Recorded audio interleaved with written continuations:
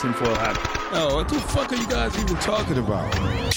Global controls will have to be imposed, and a world governing body will be created to enforce them. Welcome to Tinfoil Hat. We go deep, homeboy. Aaron, open your mind. Drink from the fountain of knowledge. There's lizard people everywhere. That's some interdimensional shit. Wake up, Aaron. This is only the beginning. Dude, you just blew my mind. Are you ready to get your mind blown? And welcome to another Tinfoil Hat. Yes, thank you guys so much. This is a very special episode. It's 199 as we enter the big 200, so we're bringing in the heavy guns. Honored. Yes, it's you then David Icke. That's where we go. Holy shit. Yeah, David Icke's going to be 200. You got David Icke? Yeah, well, we'll see. Well, he's agreed to do it. You know, what?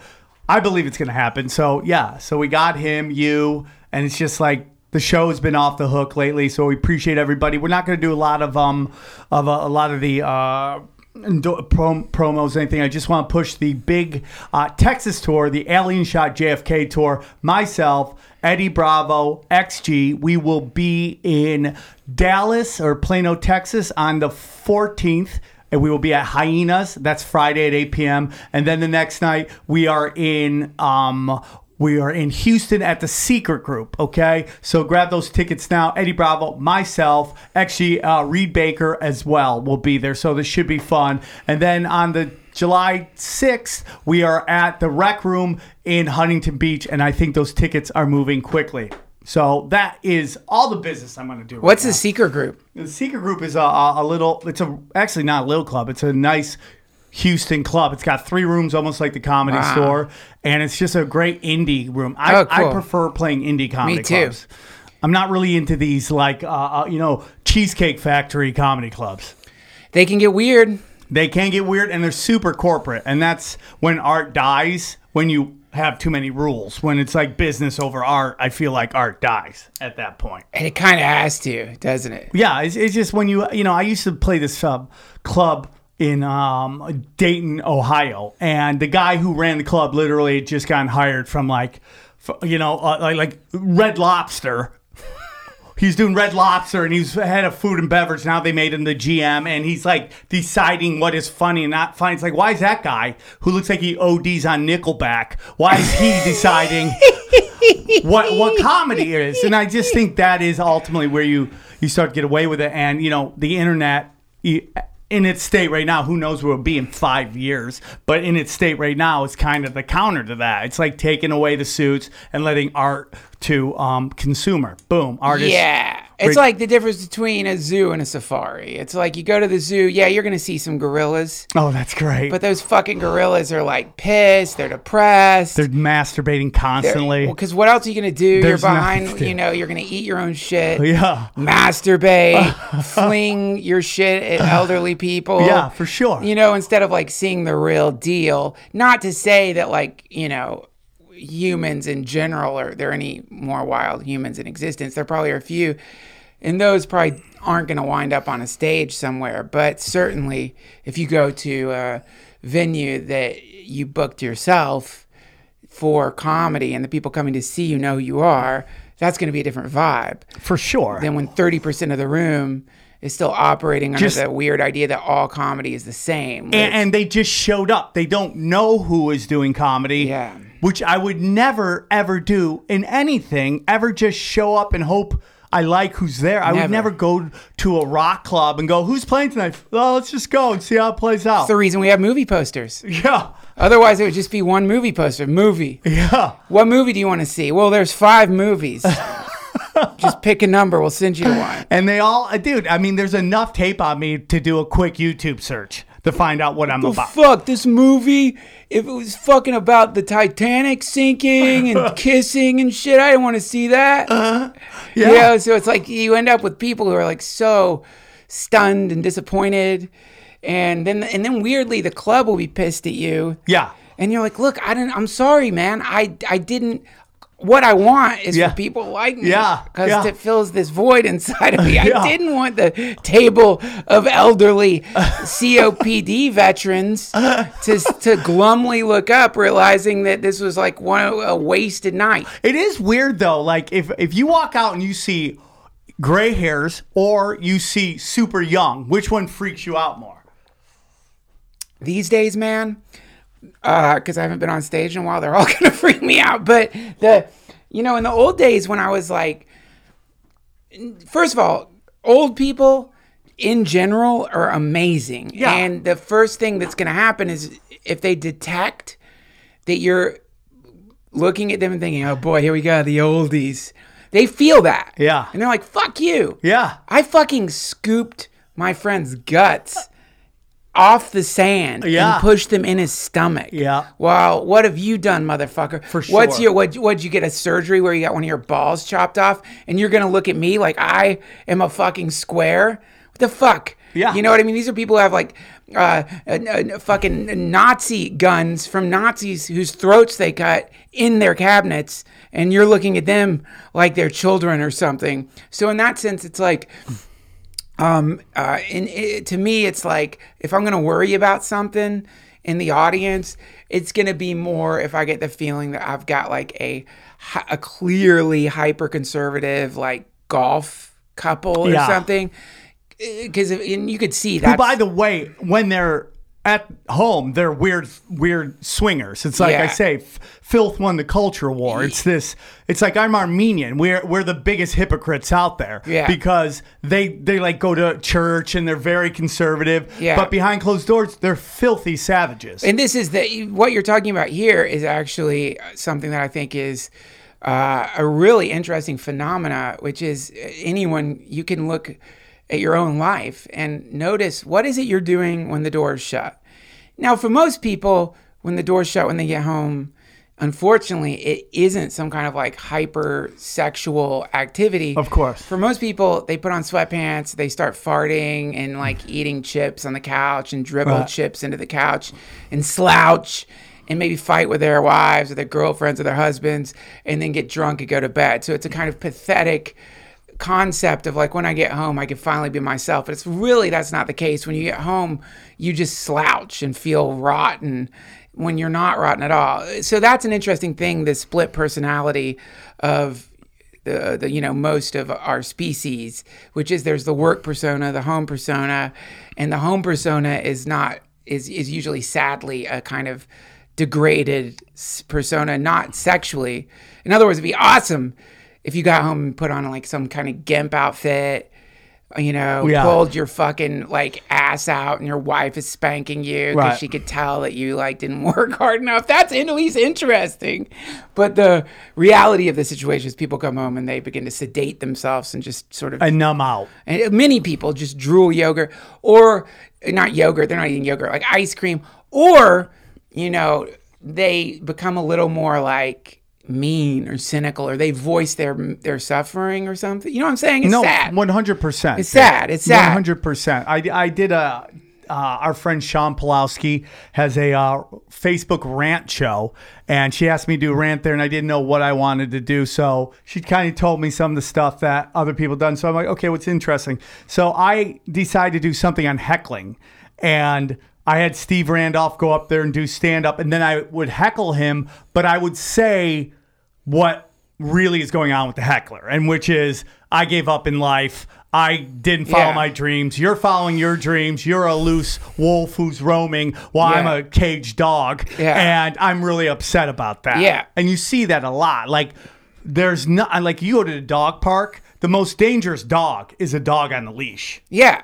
Right. And then what's even more dangerous than that is a dog that isn't wearing a leash that feels like it's on a leash. Because now at least the dog on the leash is clearly imprisoned. But then when you get the fucking person who pretends that they're like trapped, when the reality is you are not on a leash. Yeah. Like whatever your situation may be, unless you're in prison, unless you're in a hostage situation, in general, the bonds that you are responding to are self-inflicted bonds. You're putting the manacle on yourself. For example, so many people say, oh, I don't have time.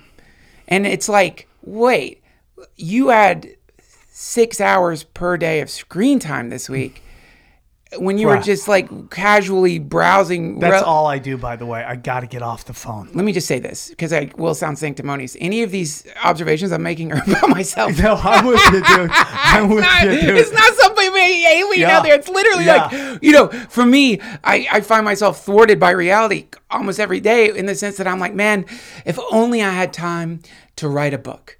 And then, once a week your screen time pops up and it's like 5 hours online. And I love that they have to tell you that. It's like, why are you doing that? Who came up with that? Who's like, maybe we should let them know how much they're on the phone. I don't need to know that. Whoever came up with that was a revolutionary, because it runs counter to the general idea that tech companies are invested in hypnotizing us into some kind of impotent, state of inactivity, when it's like the reality is, like, at least someone at these companies is like, listen, let's at least show them the extra amount of time they have per day that they're not using. And so that there's something in that that's really wonderful, because at least there's like, look, whatever it is you're like claiming to be imprisoned by, you have an extra 6 hours a day that you know what you've been doing. And by you, I mean me. And by me, I mean Drudge Report, Huffington Post, Reddit Conspiracy, Reddit World News, Reddit News, Huffington Post, Reddit World News, Reddit Conspiracy, Drudge Report, Politico, Gizmodo, what the fuck, Reddit, WTF. I'm not finding something horrifying enough to put me in a fear paralysis. And it's never enough. It's like refresh.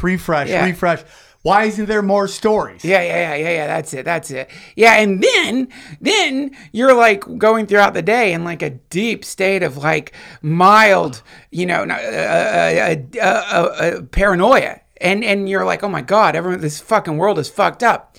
In the same way that if like you had spent 2 hours eating like big bags of salted fucking GMO chips, the next day you're going to be blowing disgusting farts all day. But at least you could realize like, oh, I ate 2 bags of GMO chips.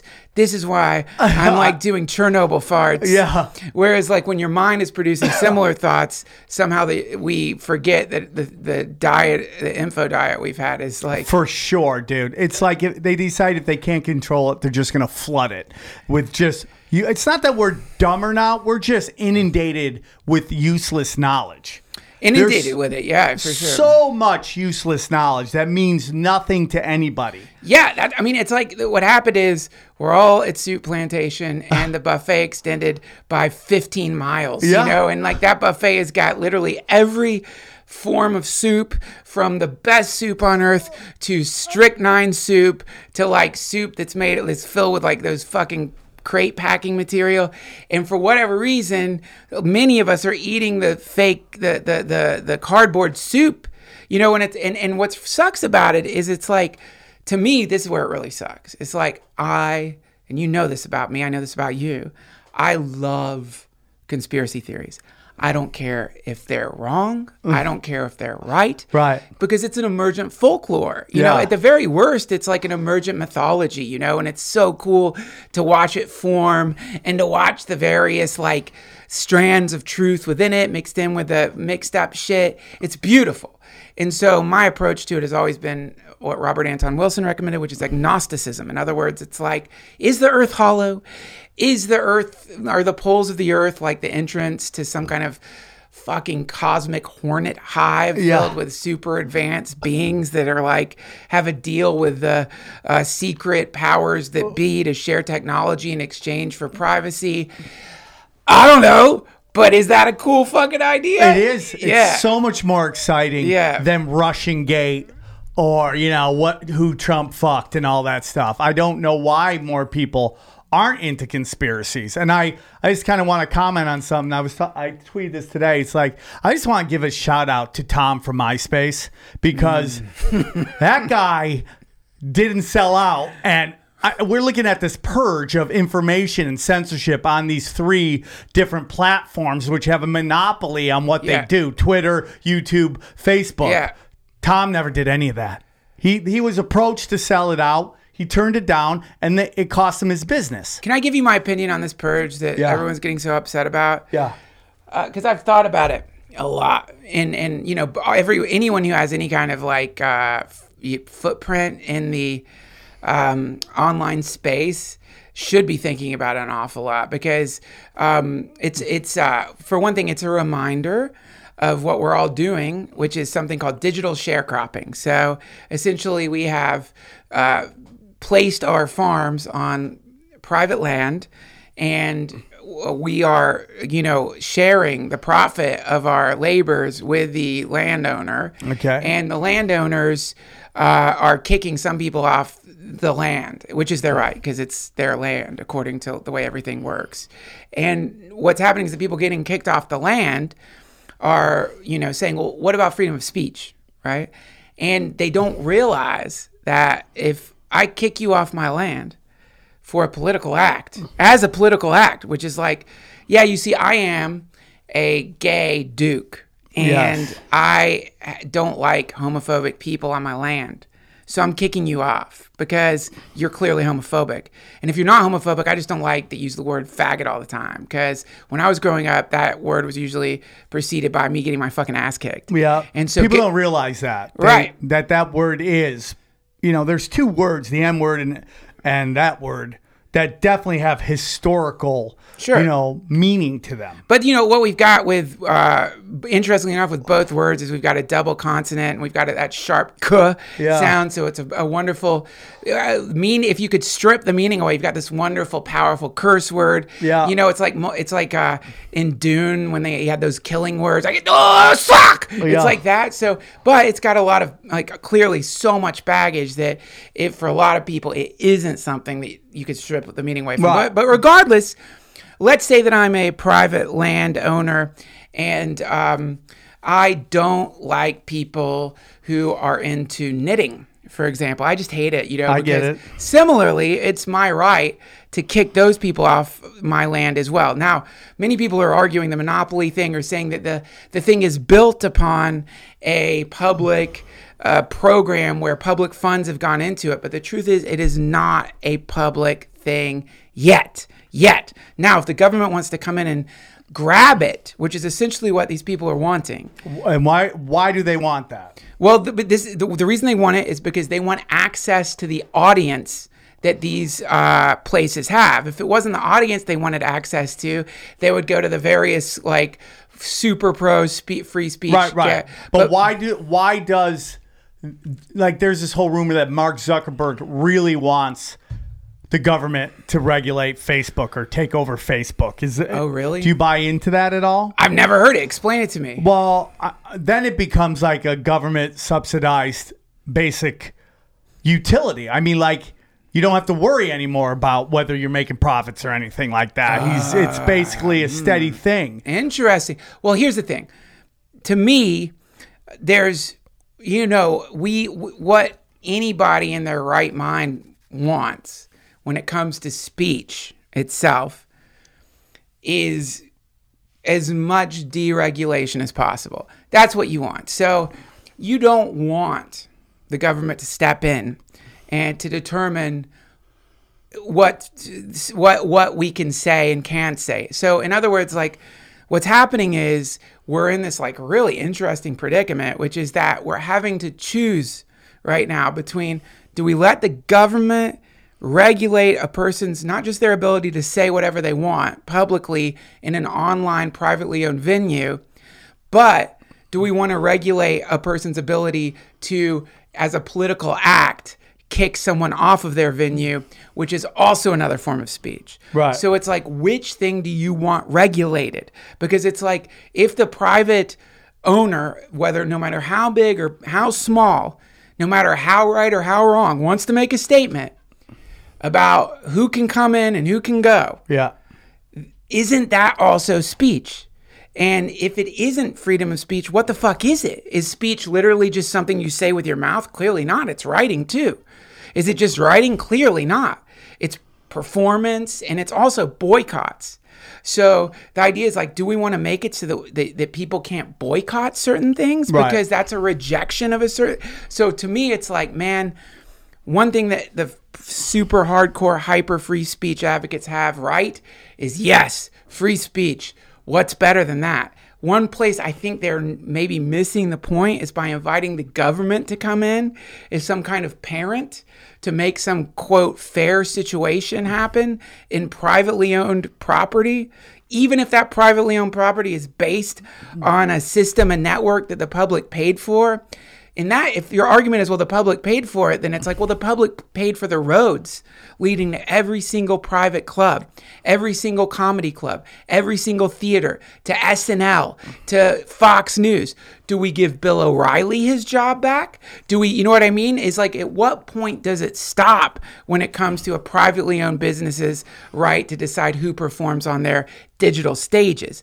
To me, that's the dark, slippery slope where I think it would be better for, if we have to pick between government regulation and deregulation, or if we in deregulation, I think that in this case specifically, it would be better to hope that the public pressure that the demand for some kind of, I want to go to a place where as an adult, I can see not just the conspiracy theories that have been vetted. I want to see the darkest, stupidest, dankest, shittiest, dumbest, most ridiculous conspiracy theories, because I used to love to get stoned and scroll through the YouTube rabbit hole until I got to the point where people were wearing weird white robes and standing in front of podiums with UFOs behind them talking about how the fucking earth was flat. Not because I believed it, because it's so funny. I loved it. And now that algorithm's being changed, so I can't enjoy that. So you know what I mean? That to me sucks. And I hope that that creates a demand for a place where that exists. So, I think it's called BitChute, BITCHUTE is where it's going. You can see it's growing all the time. Every time I go on that website. It's very interesting because what we have here is straight up book burning. It's book burning going on, that certain information should not be put out to the public, and they don't agree with it. It's Holocaust denying, Sandy Hook, and health remedies, which is very interesting. I don't agree with that, man. I don't think it's book burning. I think we're looking at property rights more than anything, which is like a person has, we're dealing with the fact that. But here's the whole thing, though. To dismiss the public funds that go into it as, you know, they're public funds. I think that is a very important thing, because it wasn't just like the health department gave this company money, like a very specific company. The CIA gave this Alphabet starter money to build Google, and then gave it to build YouTube. I mean, so there is a dark hand at this, and when you have somebody starting to regulate certain things, I get nervous about, you know, are we in 1984 and the thought police? But the thing is, you don't have. I mean, if the idea is like, oh, the CIA is the one regulating whether or not, you know, bullshit fucking Holocaust denial stuff can go on YouTube. I don't agree with that. I don't think that there's like a CIA involvement in that. I think what you're looking at is just real basic economics and real basic, like, let's say, for example, my podcast, right? I don't care who the fuck it is. Like, let's say it's the most brilliant Holocaust denier on planet Earth. You're not coming on my show. Yeah. You're not going to be on my show. I don't want you on my show. You have every right to do that. That's right. And my podcast is being put out there on public utilities, so to speak, in the sense that every single one of us depend on public utilities to get to work, to communicate, to do anything. So if the argument is these are public utilities, then I'm saying the slippery slope here leads to the government regulating who can speak. It's just happening in the opposite. The ideal situation here, man, is that either, number one, the YouTube comes up with a way to vet who can, like, absorb this information. You know what I mean? In other words, like, figure out a consensual way. Where there's never going to be that. Right. Even then, you got, who are they? Because when we say hate speech, what is hate speech, right? Who Inciting determines violence. What is hate speech? Inciting violence. Well, I mean, like, then all the news is hate speech, because that incites violence constantly. Well, I mean, I'm saying, like, if, like, I get, like, here's the idea. Here's the argument for it is, so I find out that there is a group of white supremacists who, not in a kind of like casual way, but in a real serious way, believe the white race is being actively exterminated by Jews. Now, this is one of the precursor thoughts that led to the Holocaust, right? And so what the white supremacists call it is, quote, the Jewish question, right? It's bullshit, man. It's insanity. I agree. Insanity, right? So I think if you think Jews are the problem, that you're falling for the tricks. Well, that goes much farther than that. You haven't spent.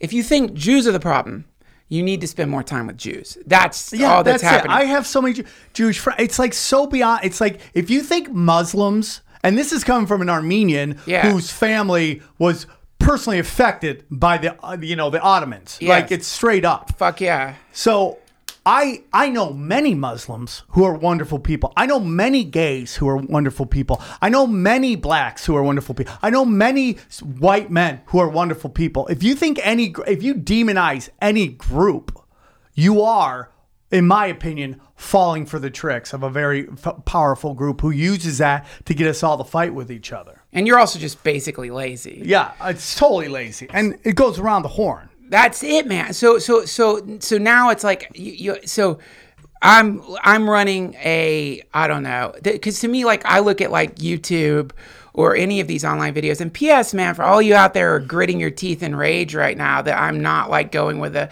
rabid quote freedom of speech people and saying we have to like let anyone say anything.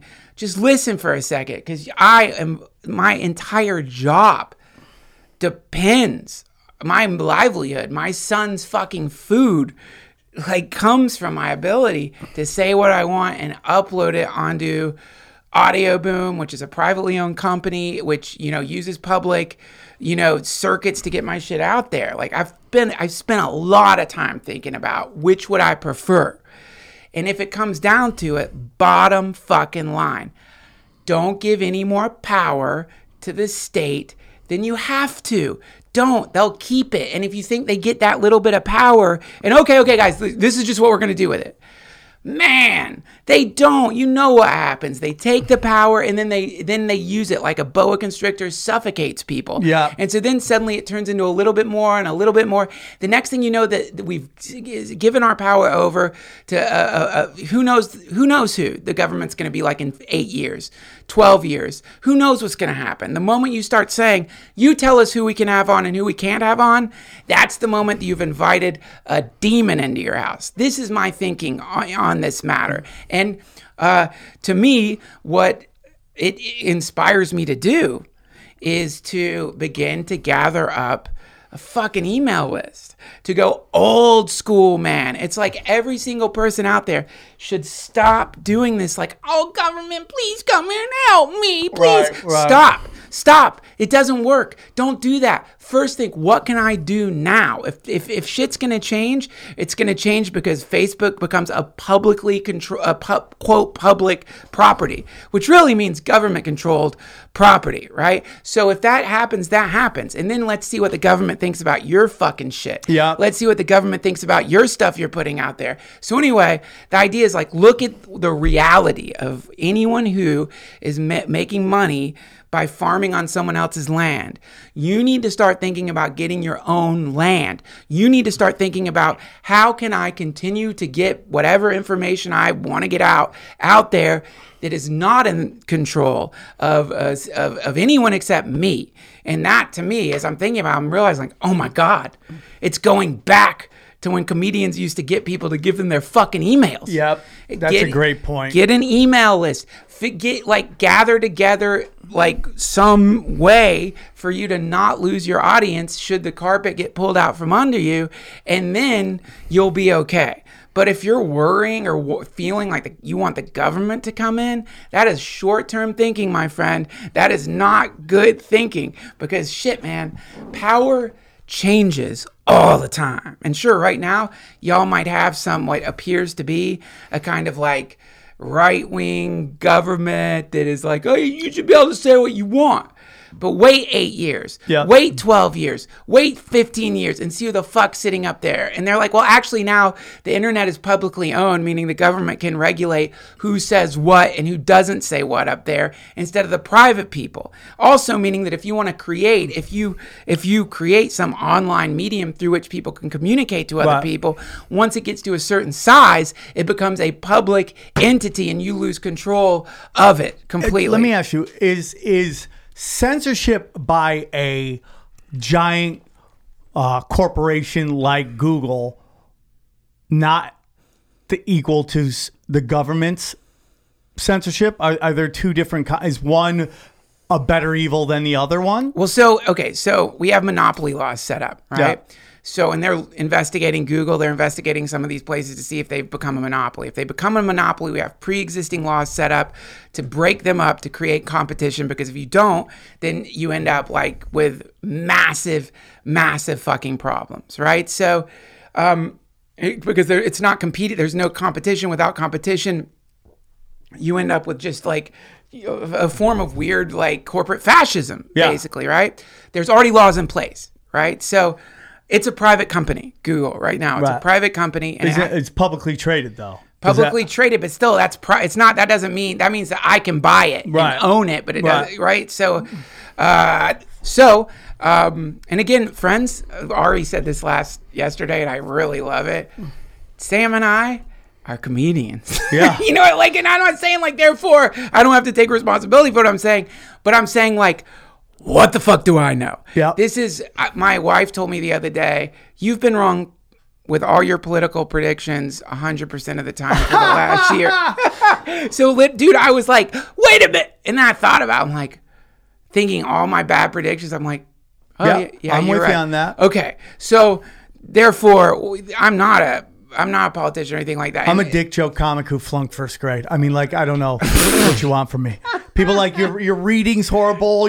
I'm like, I flunked first grade. I do dick jokes. Yeah. What do you want from me? Yeah. So I think like what we're witnessing right now is the birth of some kind of, what do you call it? Technocracy or something. So like you're looking at like, essentially like the beginning of the end, in the sense that what happens is that one of these companies is going to make an AI, and the AI is going to be so advanced that it hypnotizes everybody, and then we're going to enter into a very interesting era.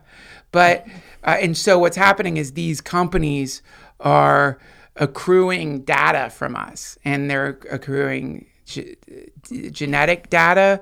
They're accruing obviously like where we go, what we buy, what we say to each other. So clearly this data is not just being used for advertising. It's being used to populate the data banks of an AI that is eventually going to be sentient and super advanced, if it isn't already, because you won't know when it happens. And then what's going to happen is that super advanced intelligence is going to start dictating in some way, shape, or form the plan of whatever particular state entity or private entity has temporary control of that intelligence. And then we're going to like begin to see like ripples that are happening in society that are not human-made ripples, but the ripples of a super advanced, non-embodied. I mean, we're seeing like a small little like glimpse of that with comments on, like, you're finding more and more that a lot of comments on like YouTube are not even real people. Yeah. And that they're just there to muck it up. And it's, that's right. Someone said it's so interesting. The things that we've created robots to do, and we wonder why they eventually turn around and kill us, is like we're turning them into being like, killing robots. We're turning them into like AIs. That whole thing is to like write negative comments or create all this chaos on the internet, and just all these horrible things that we're creating robots to do instead of like these loving things that make the world a better place. And it's just interesting that that's kind of where the, it's like who drove the internet was pornography, and it's like really aggressive porn that like made this thing get bigger and bigger and bigger and bigger. And it's like, it's almost kind of like we are what we are going to reap what we sow. Well, I'm sure, like, if, like, the crickets or those poor grasshoppers, that weird fungus that grows out of them that gets them to climb to the top of the tree and die up there so they drop their spores on the ants underneath, if they were smart enough to think to themselves while they were climbing up the tree about to explode spores on their friends, they would probably be thinking, like, man, I don't know if it was a good idea to, like, let these spores do this to me, but, at least I can talk to my girlfriend in Beijing with fucking instantaneously. So it's like, are we just the, precursor matter for a very advanced, new sort of being that's coming onto the planet? Are we sort of like the final little phase of a portal opening up that is a time machine that connects to whatever entities seeded the universe with genetic material designed to find planets habitable for them to live on? I don't know, but the reality is like, it's so, there's a great Buddhist scripture called the Heart Sutra. They basically, the idea is gone beyond the going. And so it's like, listen, y'all, you're in a fucking riptide right now, and you're so far out to sea, and right now you're like, wait a minute, I can't see the land. It's like, motherfucker, you've been sucked out so long. You think you're gonna like stop it? Like, to me, it's like, okay, first of all, go ahead, attack Google, attack Apple, attack Facebook. Guess what they have? Everyone's search history, everyone's fucking cameras, everyone's emails, everyone's voicemail, including the senators, including the politicians, including the people in power. They have all the data. What is it they used to say? All your bases belong to us. They have all the bases already. So it's like they have it. It's done. They have it. Yeah. If they want to like expose this person or that person, you or me, fortunately we are comedians. So when my fucking like foot fetish the things I've had women say to me on the phone, that alone will allow me never to run for president ever again. But like, there's a lot of people out there whose careers depend on the illusion of them being some kind of saint-like entity, right? Wonderful point. And so anyway, to me, it's like, though, as a form of entertainment, I love to fixate on these things, and I really enjoy it. I'm so excited that you do have David Icke coming on.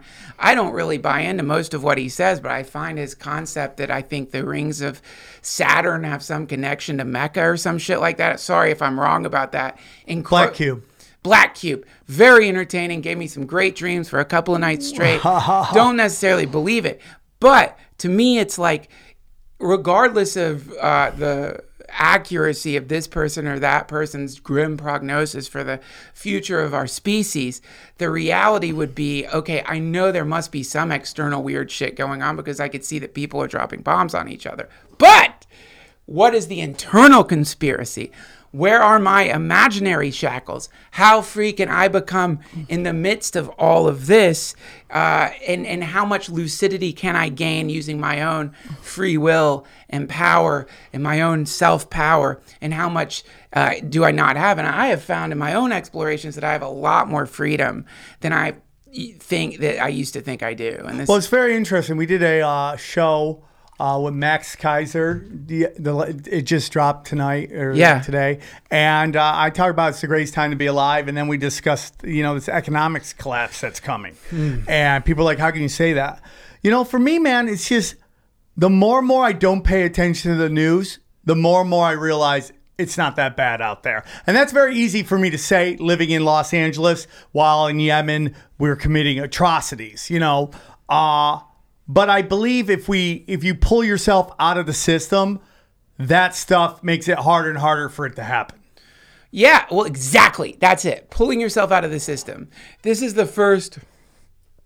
To me, it's like if you feel very passionate, which I think one of the things that many conspiracy theorists share in common is a real strong desire for the world to be a better place and for basic human dignity to be accessible to anyone who's alive. Like, it's a sense inside, a deep feeling inside that humans deserve to live in a dignified way where they are not enslaved, where they are free to have families and to explore reality and to be who they are.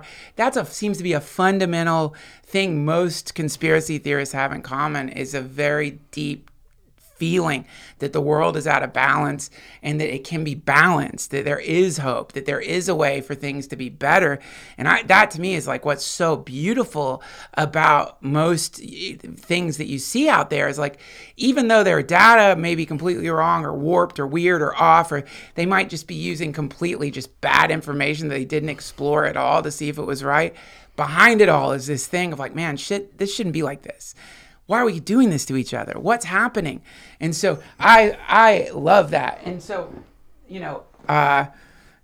the question then becomes like, okay, what the fuck can I actually do that goes beyond looking at videos, reading books, and being scared? Like, what can I actually do? What would be the most nonviolent yet deeply disruptive activity that a person could do to fuck with the powers that want to enslave, to control, and to dominate?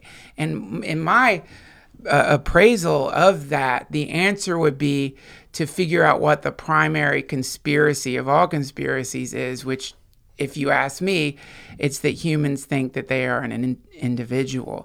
And when you're not, we're not. Like, humans are convinced that I am the center of the universe. Humans are convinced that I am a consistent, continuous self, when the reality is, if you really explore your own identity, you begin to realize you're a non-continuous, temporarily existing, sort of blinking in and out of reality consciousness that throughout your entire life has essentially jumped from one dream to the next, to the next, to the next. So this is something that if people could begin to understand and unravel and free themselves from their attachment to their very temporary egoic identity, and then all the other shit naturally would begin to collapse, meaning that, like, if you could become satisfied with things as they are in your own life, meaning that what you have, the clothes you have, the food you have access to, where you're at, suddenly becomes great. And so if you're sharing your home with others, if you're sharing your food with others, if you're in this situation or that situation, you're actually at peace. Right now, you know what I want, Sam? I want a Moog 1, an $8,000 synthesizer that I really don't need. But, you know what I mean? But throughout the day, I think about it. It'll come into my mind. I'll think about, my fucking God, those things sound so beautiful. The keyboard is so fluid. The designers who made this are so brilliant. I could use it for the sound bed of my podcast. I'm making up reasons to but the reality is I have a desire. The desire is inflicting a type of specific pain inside of me, and my ridiculous mind is trying to convince me that the way to ease that suffering is to buy an $8,000 synthesizer, which is pure insanity, right? So the entire system that we're in depends on people experiencing that type of pain and pretending that that pain can be satiated by filling the void up with an expensive thing.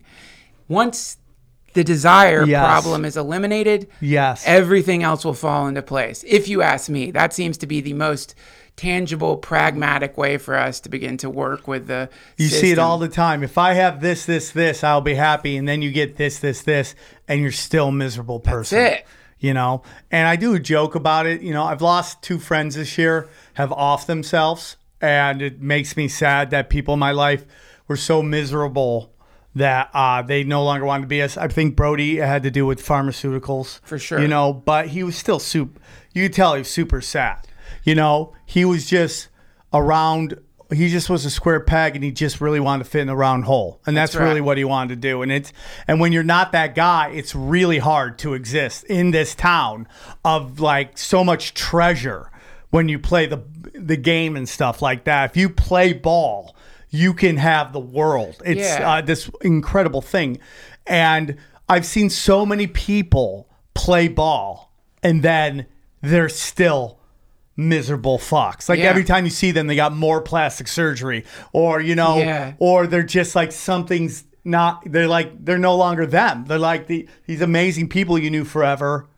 Well, they look like those little people in the Dark Crystal when they stared into the crystal. What were those little guys called? I don't really know. sad. Midgets? No, they're little beanie babies. What are they called? They were so cute. There was the Gelflings, but then there were these poor little creatures. Maybe they were Gelflings. I don't know. But, these creeps would, capture these fucking sweeties, and they would sit them in front of the crystal and extract their goop. And it's the creepiest fucking thing. This is like kids show, man. And, I remember fucking, shitting my pants when I saw the Dark Crystal in the theaters, if you want to know how old I am. And when those poor little babies, withered into these, basically like when you leave a fucking potato in your cabinet too long. And then you see people like that, where they're all withered like that. And it's usually there's a combination of poorly regulated pharmaceuticals mixed in with a poorly regulated mind, mixed in with a fundamental delusion. And the fundamental delusion is the idea that if I achieve this or that, I'm going to feel peace. When the reality is that you already are in an experience of peace, right? But your mind is blocking you from that experience. That literally your thought continuum is like a blindfold, making it so that you can't experience the fundamental goodness of reality itself. And this is a precursor state of consciousness. If you want to make people buy shit over and over again, you need the illusion that the way to satiate the thirst or the hunger they have is through some matter configuration, which is your product. And then and that creates the to me the treadmill upon which so many people are running in this very miserable way. And that's their fault, because the reality is you don't need anything. You don't need a book. You don't need a cult. You really don't need anything. Yeah. It's like, at the end of the day, when you take your last breath, it doesn't matter how big your house is, how many cars you have, how many billions of dollars, and none of that matters. Yeah. Because when you take your last breath, you are alone. The room could be full, but you are alone, and you go into the night, and how you interact and treated people is how you will be remembered. And this, with George Bush, we've seen all this kind of this glossing over of the war crimes that he's committed, and this hard sell to recognize him as this wonderful patriot when he was a pure scumbag. And he's just he is getting destroyed right now. And they tried their hardest to basically brainwash us into thinking he was a good guy. And at the end of the day, he had so much money. And what did it mean? Nothing. He was an old, decrepit man in a fucking wheelchair, and nobody cared. Well, to me, one of the very grim sights that I've seen is the pictures he painted of wounded veterans who gave their physical bodies to his shit war. Yeah. But then he was painting them. That's always been to me a John Wayne Gacy level move. That's it's so interesting, dude. Yeah. It's yes. It's to me so interesting. It's not only did you go into a war that didn't need to happen, that destabilized the Middle East and I don't need to tell you, all this shit, but now I'm gonna fucking paint your wounded ass. And then, there's something to me so, desperately sad about that, in the sense that the people who are being painted, my dad was a veteran.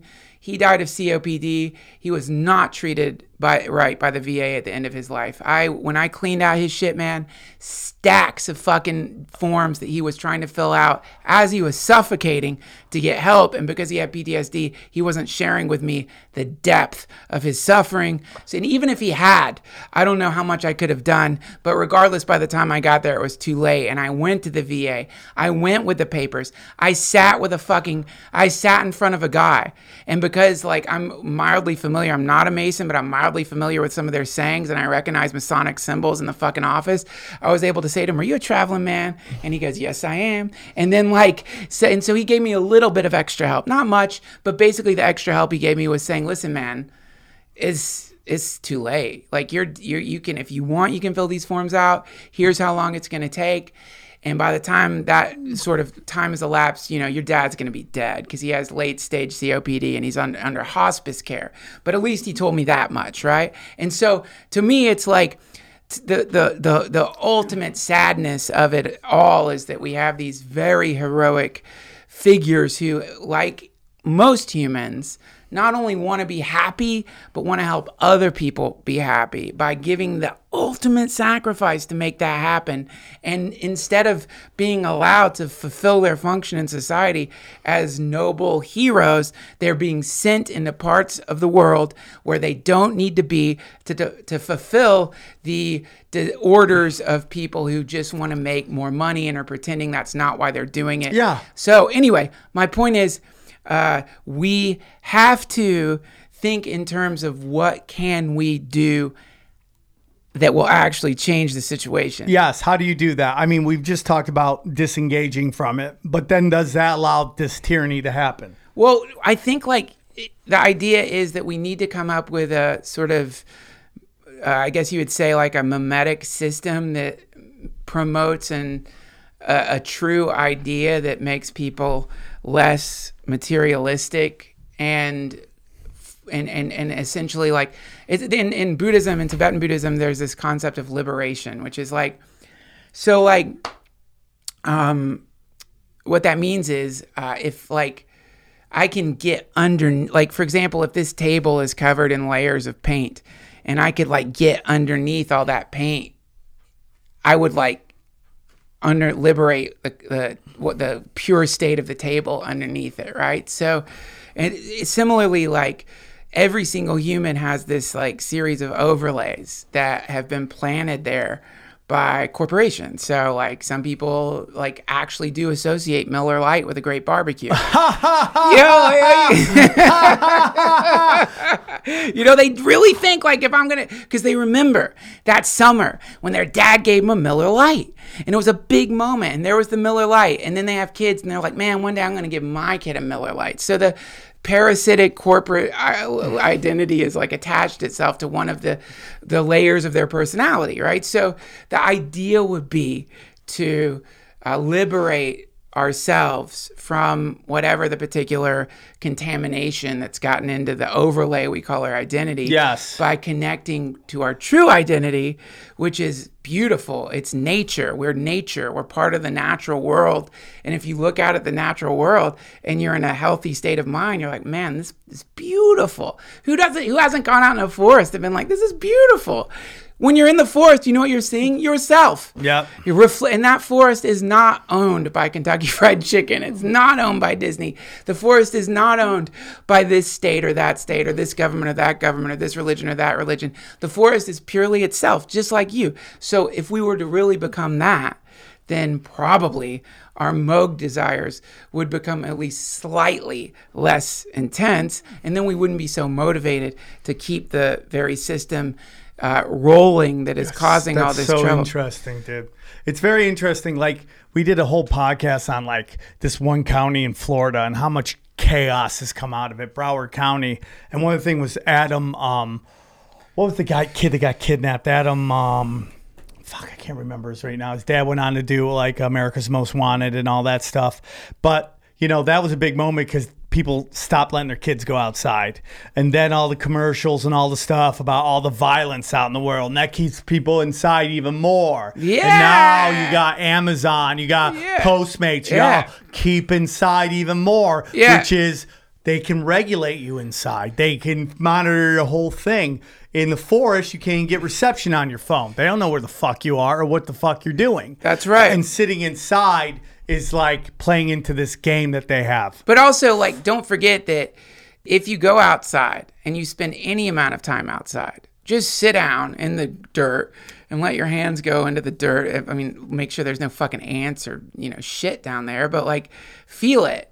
And suddenly, like, you will almost instantaneously recenter yourself to the earth. And the earth is good. And we are of the earth. And so we are good, too. And so if you're inside and you get that, and so what ends up happening with the phones and the TV is instead of having a firsthand experience of the natural world or the fundamental goodness that is all things, we end up having a middleman experience, which is that we have a person telling us how to interpret reality. And sadly, the way the interpreters are translating the natural world is in a very paranoid language based on, which appears to be based on the intention to get you to buy the commercials in between the paranoid language. And you'll notice the commercials are all antacids, fucking medication. Yeah. Of course. But you can't blame them. It's like the guy goes in the lion cage and gets eaten by a lion. Are you going to blame the fucking lion? No, I can't. I can't get mad at the lion at all. Can't get mad at the lion. You have to blame yourself. You went in the lion cage. If, for example, I have, I don't know, an exhibit at a carnival, and the exhibit says, I'm going to shit in your mouth. And you go into my exhibit and there's a sign that says, look up, and you look up and I shit in your mouth. You can't get mad at me because I had a sign that said, I'm going to shit in your mouth. Yeah. And I shit in your mouth. Yeah. If anything, if I didn't shit in your mouth, you should get mad at me. Similarly, if the idea is that the media as we know it most of the time is an outlet valve for the reptilian shit of some kind of conspiratorial gestalt that represents dominance, authoritarianism, and all that nonsense, and you're every day going to it and letting it shit in the mouth of you. Then don't let the reptiles shit in your mouth or your eyeballs in this situation. So I love that. You know what's cool? Thank you. And you know what I like about it, man? It's workable. It's workable. It's like if we can find a workable solution to the problem, which is in this case, if you looked at the Medusa and you turned to stone, that's your fault. Yeah. And people are turning to stone. They're paralyzed. They're paralyzed. They don't know what to do. The world is ending. Climate change, the fucking solar flares. What happened to the solar observatory? What the fuck is going on? Clearly some of the AI is coming. It's like, listen, yeah, that's all true, but you got to get ready. You got all the information you needed. You heard the alarm bell. You know it's coming. But now instead of getting ready for what's coming, you keep listening to the alarm and getting paralyzed. Very interesting. Find who you are. Discover who you are for real. Connect with that. And then watch what happens to the people surrounding you in your own life. And you know, tend to the part of the garden you can touch, as Jack Kornfield says. Do that. And then if we all do that, control what you can control. Yeah, and you will find that other shit, it would start falling apart. Oh, we don't even need a 50% majority to stop poisoning our consciousness with the fear stuff. We need like 30% of us to do it. And then the moment that starts happening and you start realizing that you're not quite the identity you thought you are, I don't want to give a spoiler, you'll find out if you just do a little bit of the work, then you're going to start naturally acting in ways that run counter to the apparent So interesting, agenda. Dude. That's very interesting shit, dude. I couldn't agree more, man. Thanks, dude. I think it's the it's the feeding into the fear and all that stuff, and the more and more you engage in it, the more and more you empower it. Yeah. And it seems like, okay, is there any end to this? Will it ever end? And I do think what you are seeing right now is an end of days scenario, with end of days in terms of the military industrial complex and what it's doing to the world. You know, I mean, like, we are seeing the world push back against, you know, this empire that we've allowed these lizard people to do to this country. And I think we are seeing the end of that. And whether that's good or bad, I don't know. I think it's good. Does it mean that China's going to be all loving? I don't think that either. But I think all empires come to an end. And there's a reason why, because people push back and then another empire tries to do it and they push back. I think that's a great idea that, you know, if we keep engaging in this, it's going to keep fucking blowing up in our faces. Yeah, man. Well, and what's going to happen is the dry rot of cynicism takes over the heart of these heroes. And once cynicism creeps in, then paranoia follows. Once paranoia follows, then usually violence will follow. And then once violence follows, you continue to recreate the situation that originally you didn't want to be in. So we have to break the wheel, so to speak. And the way to have to break the wheel. But the wheel is inside of us. That's the thing, man. The wheel is like, it's inside of us. And it's the, Chogyam Trungpa Rinpoche, who I love, one of the things he says is like, there are all these systems out there about how to live in a utopian world. And some may be right and some may be abjectly wrong. But if you really want to change the world, you have to start with your family. You have to start with your children, your wife, your lovers, your friends, your community, and really kind of give up your own selfish agenda to help the people around you as much as you can. And then that is going to make your children become like really focused, beautiful people, and then that is a real threat to any kind of power structure, because they won't be able to poison their minds, and they won't be able to create selfish, self-centered, materialistic people who think their desires could be satiated by getting into debts to the bank, getting in bank debt to get a fancy fucking car. And so then what ends up happening is a natural and nonviolent destabilization of the thing that so many people are sensing. Now, we're having the situation that has been compared to like blind men standing around an elephant. The one blind man's like, it's a anaconda. The other blind man is, it's a wall. The other blind man is, it's a tree trunk. It's a fucking elephant, but we're all seeing different parts of it. And so no one's, so arguing over like whether it's what the fucking elephant is. It's like, do that because it's fun. But the main idea would be understand what true freedom really is. And to me, true freedom does not mean sense gratification. It does not mean being able to gratify the senses at any moment. It means no longer being infected with the itchy need for new shit all the time, and no longer being infected by the current zeitgeist interpretation of what success looks like, because these two things you are not real. That's fake news. It's fake news. And also the whole thing about I want to leave behind a legacy or a legend. It's like that's like in a dream, lucid dreaming and thinking when I wake up, I want the beings in my dream to still be talking about me.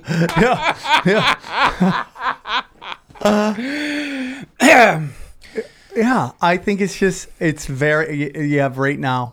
I think this has been a wonderful conversation, dude. I overtalked. I'm sorry, man. No, you dude, bring it out. Stop that. I love that. I do that on every podcast. I apologize to everybody. I talk too much. They're like, no. Can I do a shout out real quick? You can do anything you want, What's homeboy. up, Reddit Conspiracy? I love that. I love you. I love it. Dude, let me tell you something. Every time your podcast comes up on Reddit Conspiracy, I grin ear to fucking ear because I know you and I'm like, how fucking awesome.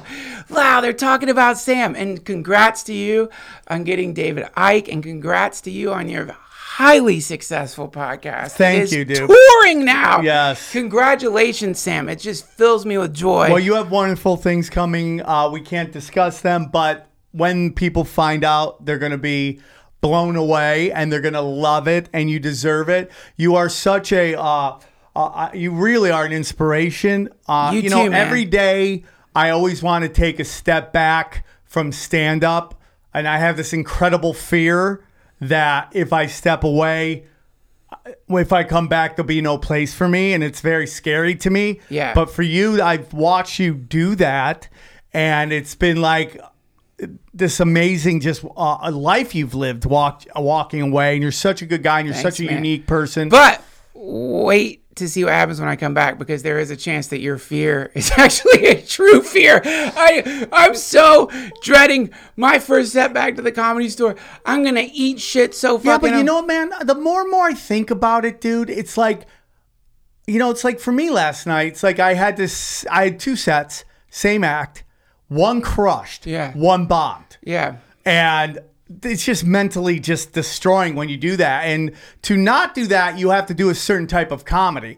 And if you don't want to do that, it makes me wonder if you just got to go off the reservation and get away from what was traditional vehicle of stand-up and go do your own shit, so that the people who come to see Duncan Trussell know that they're not going to get Nickelback comedy. Well, man, I don't know. I mean, we can't. I mean, but man, we'll never be able to escape from that joy that comes from making people laugh on stage. Yes, it's such an addiction. You can't get away from it. And it's like, it's always going to be in me. And like, for better or for worse. But I think there is something to be said for allowing a kind of respiratory process happen with whatever your particular art form may be, which is like, for me with stand-up, it's like, if I'm going to be on stage, taking stage time away from comics who are fucking hungry and working real hard, I better be like wanting to perform up there. I'm so with you, man. Yeah. When I go up and I'm not in it, it shows. And I'm just so set in my ways that we have Joe Rogan in our life, who's this guy that is just this machine of doing like stand up every night. And that's why he's so great at it. But I sometimes feel like I get caught and I have to do that too. And I'm just like, that's not me. I want to go up when I have something to say, and I'm never taking a break, even after my specials I put out, which are now available on YouTube. Cool. I just feel like I have to go up, and I don't have anything interesting to say at this point. I've talked about all my stories, and dude, if I was making 10 commandments, one of them would definitely be don't compare yourself to Rogan. Yeah. How many people are walking around in like a dark depression because they're in some way or another comparing themselves to that alien? Yeah. What the fuck? He's so unique. He's he's a 5-tool player. Yeah, I don't know. Like, if you want to compare yourself to, why stop there? Like, if compare your fucking self to like any other, Dave Chappelle. Any other legend. Go ahead, compare yourself to them. See how you feel. You're not Rogan. Yeah. So like the moment I gave up that activity, which I'm sad to say at some point I think I did think, like I bought a fucking bow and arrow. I'm like in my backyard getting like wrist burns shooting a bow and arrow. Yeah, it's like, wait, what am I doing? Yeah. Why am I tormenting myself? It's like, if you want to compare yourself to Rogan, like there's more accessible things, which is like, help your friends, that kind of stuff. But like, don't try to take his fucking 300 degree steam baths. You'll die. Yeah, if you start doing that, you're going to slowly poison yourself when you start comparing yourself to other people. You do you, boo. That's all you can do. You, boo. And you know what, man? I've come to grips with that. As much as I enjoy my stand-up comedy, not everybody else enjoys it all the time. And that maybe the best I get is 200 people in the market. Maybe I'm not going to be the guy who, does theater shows all the time. And that's just life, dude. And yes, I've gotten or influenced a lot of guys who are doing theater shows. But that's just the way it goes, man. That's to do 100 people in the market is pretty fucking impressive. Sam, I think great things are in store for you, my friend. And I'm afraid your prediction, the theater prediction, is going to be proven wrong in time. Well, I don't know, man. And I'm not saying that pity. I'm just being like, it's okay. I know. No, it is okay. It is okay, because it's like no matter what, you carry you carry the world inside of you. So theater shows or not, you're going to could be coffee beans around the country, whatever it is, man. But I'll tell you, dude, have to take a break when they're making lattes. We're off the map here, man. Yeah, we are. Dude. You're off the map. So it's like if you're trying to use old maps to like determine where you happen to be in the forest right now, you're always going to be confused. That's a great point. Yeah, we are off the fucking map, dog. Yeah, we're off the map. We are off the map. With that. How much time have we done? Well, we're done. It's like it's perfect timing, man. It's exactly right. We're done. Okay, man. This has been a great podcast. I never get to see you enough, but the times I do, I cherish. And I am always enjoying just everything you do. Thanks, man. And please. You're one of my original OG friends I met out here. That's right. You are the reason I got into the Comedy Store, or the scenario that made it happen. Yeah. And I will always be eternally grateful for our friendship. We will always be friends. Always. And here's my greedy little thing. You got to come on the DTFH soon, please. Anytime, dude. Okay, Anytime, Sam. all the And then I'm time. going to grill you about the deep state and all the stuff that I went all hippie on. P.S. Reddit conspiracy. I wasn't avoiding it. I'm on you every night. I'm not trying to distract people. Isn't it so weird when you see people assuming different things Yeah. and you know these people and you're like, that's not real at all. That's really made me somewhat check like whether this person's good person, bad person. Yeah. I'm interpreting their social media and I Yeah. have to learn not to do that. That's right. Have you seen, and we're going to wrap it here, have you seen the new thing with the Joe Rogan and Eddie Bravo where they think Joe Rogan edited this piece out? Flat Earth thing? No, it was about this Pfizer report. And I'm just going to tell people what happens is you do that show and you have to pee. And Eddie Bravo's bringing up a Pfizer report. Joe's like, I really got to pee. He goes, pees it, and comes back. And everyone's like, there's a jump cut. No, there's not. They stopped the camera so you could go pee. And when he came back, they started the camera. What you're saying is Eddie Bravo kept talking while Rogan was peeing. Guys, if Joe Rogan is in the fucking Illuminati, please let him be. Please, right? That's the best scenario. It's so much more boring when you realize, like, no, he just had to pee. He just had to pee, dude. He just had to pee. And I know it's more fun to think. I mean, dude, what have we seen about Rogan? He will light Eddie Bravo up. They have those conversations. That's why they're a wonderful friendship. Wait, so he could let Alex Jones talk about how the government is using DMT to talk to aliens, and he's trying to block Eddie Bravo's Pfizer report point? It just makes I don't even want to say anything, but I'm like, you are just looking for something there. You're finding patterns that don't exist. Well, yeah. It's just like, and it's like the thing, I would say find the part of yourself that's censoring you and then work on that and then worry about Rogan later. I mean, I wish he was in the fucking Illuminati. But he's not. Reddit conspiracy, I love you. I'll see you soon. Where my hollow earth peeps? Oh, yeah, we gotta do something. I love you to death. Thank you, Duncan Truss, and we'll talk to you soon. Are you ready to get your mind blown? Revolution will be podcasted.